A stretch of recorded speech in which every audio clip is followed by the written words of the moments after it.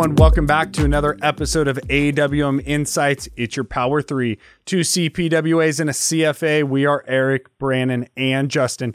And each week, we cover what you need to know to capture the returns that you deserve and invest like a pro. And last week, what a historic week it was. We saw President Joe Biden sworn into office and Kamala Harris become the United States' first female vice president, the highest ranking official ever elected for office in the United States, and also the first African-American and first Asian-American vice president. And as three dads of young daughters, I know that we are excited for the future of our country. And President Biden also wasted absolutely no time making international news with the third executive order of his new administration.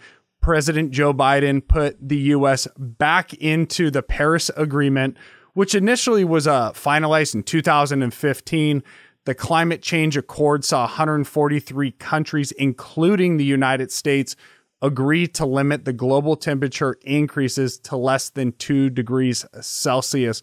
But before we get into how this should or could impact the investment markets, there's some other news we want to make sure to be able to cover with you guys. Yeah, absolutely, Eric. There's no shortage of news hitting the waves right now. We started off hot with, Treasury Secretary Janet Yellen announcing even more stimulus. Markets absolutely took that news and reacted positively. So we've seen no indication, at least, of a slowdown of support for the economy, and stock market so far is taking that in stride. We also saw on the individual company front some really interesting news. Microsoft joining up with GM to help be their cloud partner, and I think more importantly, potentially bringing a whole bunch of capital to the game to help them in this transition towards the autonomous driving, towards converting to more electric vehicles. So some pretty interesting stuff there. On the personal front or the AWM front, we saw some great news with HIMS now being listed on the New York Stock Exchange. So that SPAC acquisition being closed up, and them now trading as a public company that started on Thursday. So some pretty exciting stuff there. And kind of sticking with that, we've talked about Impossible Foods for a while. They've made some big moves and announced that they've hired the former UN the head of climate for the UN, and really she's credited with being the creator of the Paris Agreement that you referenced on the introduction. So some pretty interesting stuff there. Kind of maybe it leads to, hey, part of this carbon emissions reduction might extend beyond the cars and solar and all the things that we've talked about or thought about when we're talking about this stuff, and might get into food and agriculture, which is kind of cool. And let's not forget the Bitcoin conversation. I think we've hit on it every week for the past 6 weeks or 6 insights, but we're going to continue it again because we just saw that jaw-dropping kind of extreme volatility take hold again. But I think the other big deal that's hitting the news is Biden's pledged $2 trillion to creating a clean energy future. And I know we certainly want to hit on that today. So yeah, let's jump into this whole topic of ESG investing, really, because it relates to everything we're talking about with the Paris Climate Accord, Biden's pledge for clean energy future, and how that potentially impacts portfolios and our approach, certainly. So, first and foremost, let's define it, right? ESG is an incredibly broad topic or term. It's generally is environmental. So think green things. That really lines up with a lot of what we're talking about right now, the Paris Climate Accord, et cetera. Social responsibility. So that's more in terms of, diversity representation, how partner factories or manufacturing are treating their employees, et cetera, et cetera.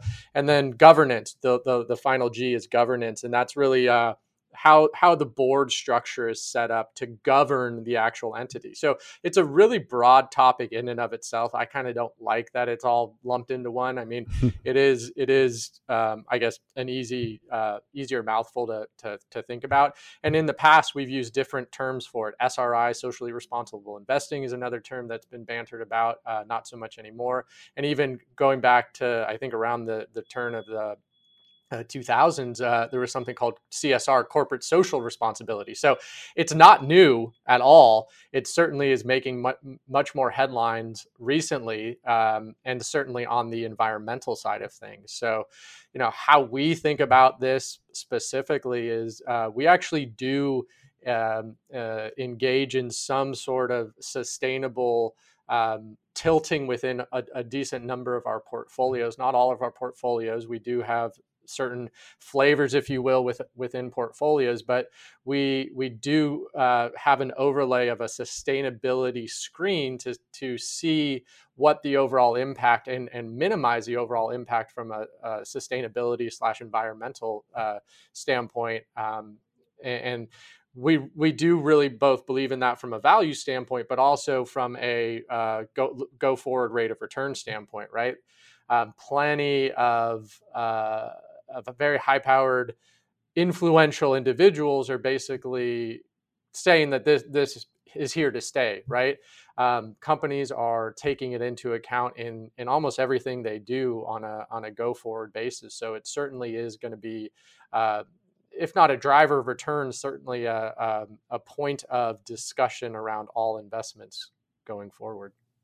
Yeah, and I love this topic. I think one of the things I like to do when we start to have this conversation is take a step back and zoom out and really ask the why. Why is this even important? And for us at AWM, we've shared this, I think, every single time we're on here, that our mission is to help unlock the full potential of our clients' wealth for maximum impact, first on their families, the community, and the world at large. And so we strive to help our clients gain that clarity on what impact means to them personally. And then ultimately, we distill that down into some clear priorities.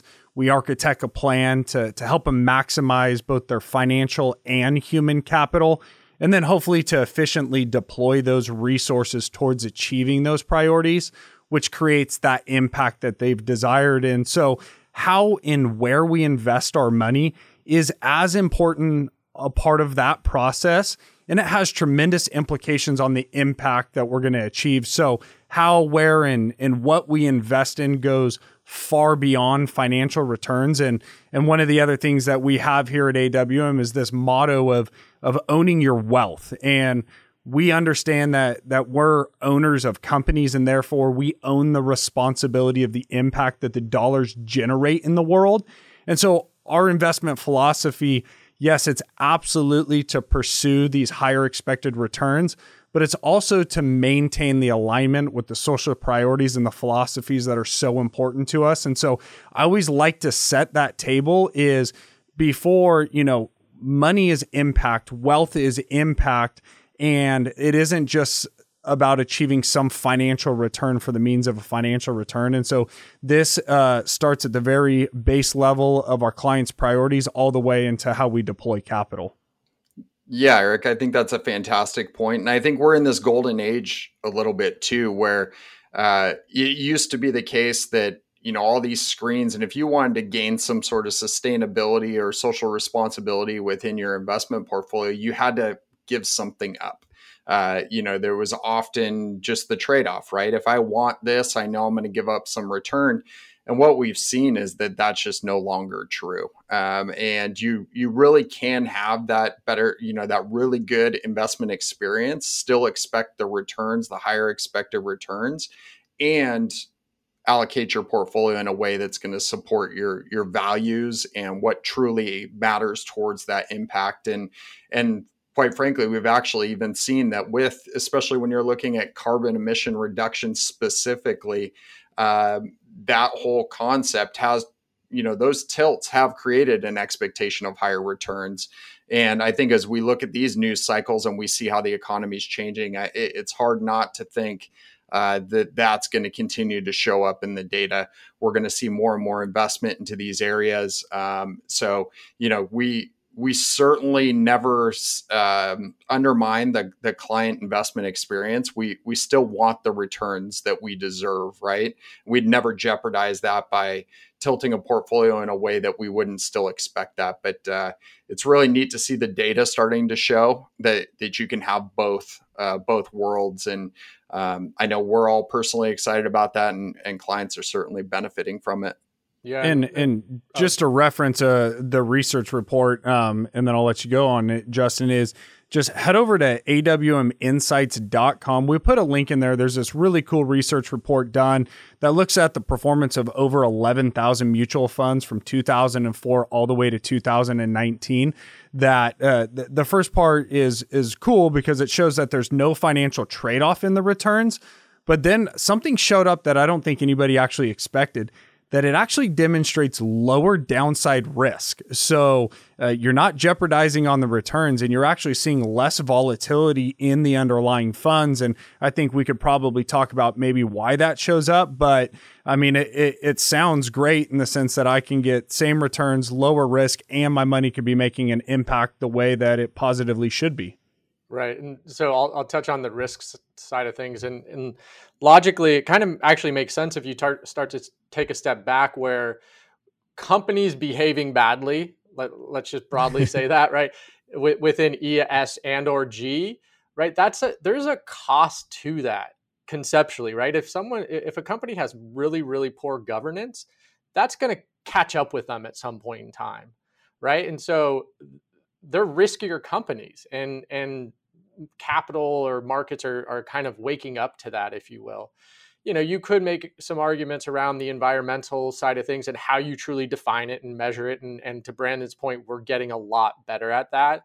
And then in terms of how we implement this concept, I wanted to touch on that a little bit. And that is, we're able to do it nowadays by tilting portfolios, but still really broadly diversifying across the marketplace, right? We're not taking crazy concentrated risk in, solar companies as an example, if we're doing this within portfolios. There's concentration risk there, and there's risk inherent in that, and we don't generally subscribe to that within a portfolio construction philosophy, right? So we're able to take broad-based exposure, get that good diversification benefits around the world, but then look at companies that are doing things in a better fashion and favor them within the portfolios versus those that are not doing it. So it's a really nice blend of that that general philosophy of staying invested, keeping exposure to global asset classes, but doing so with this lens or filter / tilt to these better business practices, basically. Yeah, and I think one of the things that strikes me as we're having this conversation, it actually is very much undergirded by the way that we talk about, should you invest in Bitcoin, or should you invest in Tesla, or should you invest in real estate or private equity and venture capital, is it all starts back with you, of who you are as a client. I think one of the things that we say is it's totally irresponsible for us to give you financial advice or tell you what to invest in if we don't actually have a relationship with you. We don't understand what are your values, what are your priorities, what are the risks that you're willing to take. And because it's all about creating a customized, personalized plan so that we're putting the best investment strategy that's going to align with who you are and what you want to achieve. And unfortunately, I think a lot of times we stop that conversation at, okay, based off that, this is how much stocks you should have, and this is how much bonds you should have, and this is how much cash or maybe alternatives, that we don't take that step further to say, okay, let's actually talk about those companies. Let's talk about, do you care where your dollars show up at the end result? And, we've seen some incredible movements in the power of humanity when we stand up and push things aside. It's Awareness of Human Trafficking Month right now, right? We've seen collectively that we agree as humanity, these are not good practices, child labor laws and these type of things. And this is where we get to take that step further and say, as we deploy capital, you actually get to vote with your dollars, and we hear this. So we go to Whole Foods and we buy organic food. it's no different with your investments. And so I encourage you to sit down with your, certified financial planner and your team and ask the hard questions and say, are we just going after some arbitrary number, or are we actually having an intent and a purpose of how we're deploying my family's capital?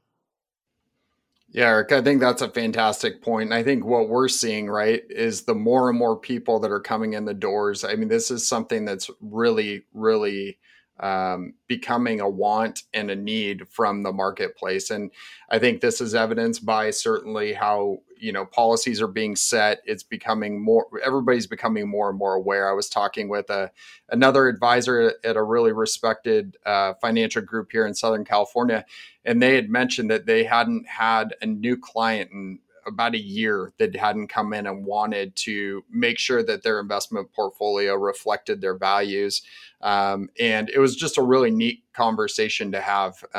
And so we learned quite a bit about implementing those conversations with our clients. But, it's just, I think it's a really fun time to be in this business because you're allowed to implement solutions in the way that Justin was mentioning, where your values are going to align with the higher expected returns that you deserve. And that just hasn't always been the case. So it's a fun topic. Yeah. And I would just add kind of in closing on this is we're not just blindly doing this, right? We've kind of hit on it time and time again. We're still seeking highest expected returns within this framework, right? We're able to tilt, we're able to influence the allocation of your capital to match your values. And that's really, really, really powerful. But we're always going to be looking at it, right? If for some reason the trend gets too expensive or doesn't seem to work anymore, hey, we're gonna have the conversation with clients and say, hey, this might not make sense anymore given what's going on in the marketplace. Like, I just want people to understand that we're always looking at this. We're always measuring how it potentially impacts expected rates of return, your overall financial structure, and your values, right? It's not this, hey, set it and forget it type approach. It's always in conjunction and in concert with each other. Yeah. And in closing, I think that's so important that you have heard us speak about on this podcast for the last year is when we say it's capturing the returns you deserve, it's stuff that is evidence-based, that is backed by, the smartest academic research that's available. And we've seen it, be persistent. It's been pervasive. It's shown up over time that we can say, hey, with high confidence, this is the best situation you can be in. And so every week it's the same way that we're encouraging you, imploring with you to not take your hard-earned dollars and put them in things that academic evidence just flat out says is not going to work over the long term. And so we apply that same rigor on every part of your investment portfolio. And we encourage you to make sure that your advisors are doing that for you. And, you can access all this information over at awminsights.com. This is a massive topic that we could not do justice and distill down in a 10, 12-minute conversation. So please reach out, provide the questions. If you want to know exactly how we build out these portfolios, what are the resources to turn to learn more about it, we would love to hear from you. And until next time, stay humble, stay hungry, and always be a pro.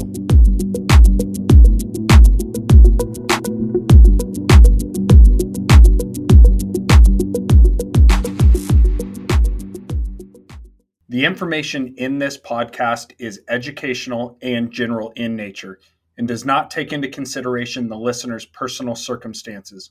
Therefore, it is not intended to be a substitute for specific, individualized financial, legal, or tax advice.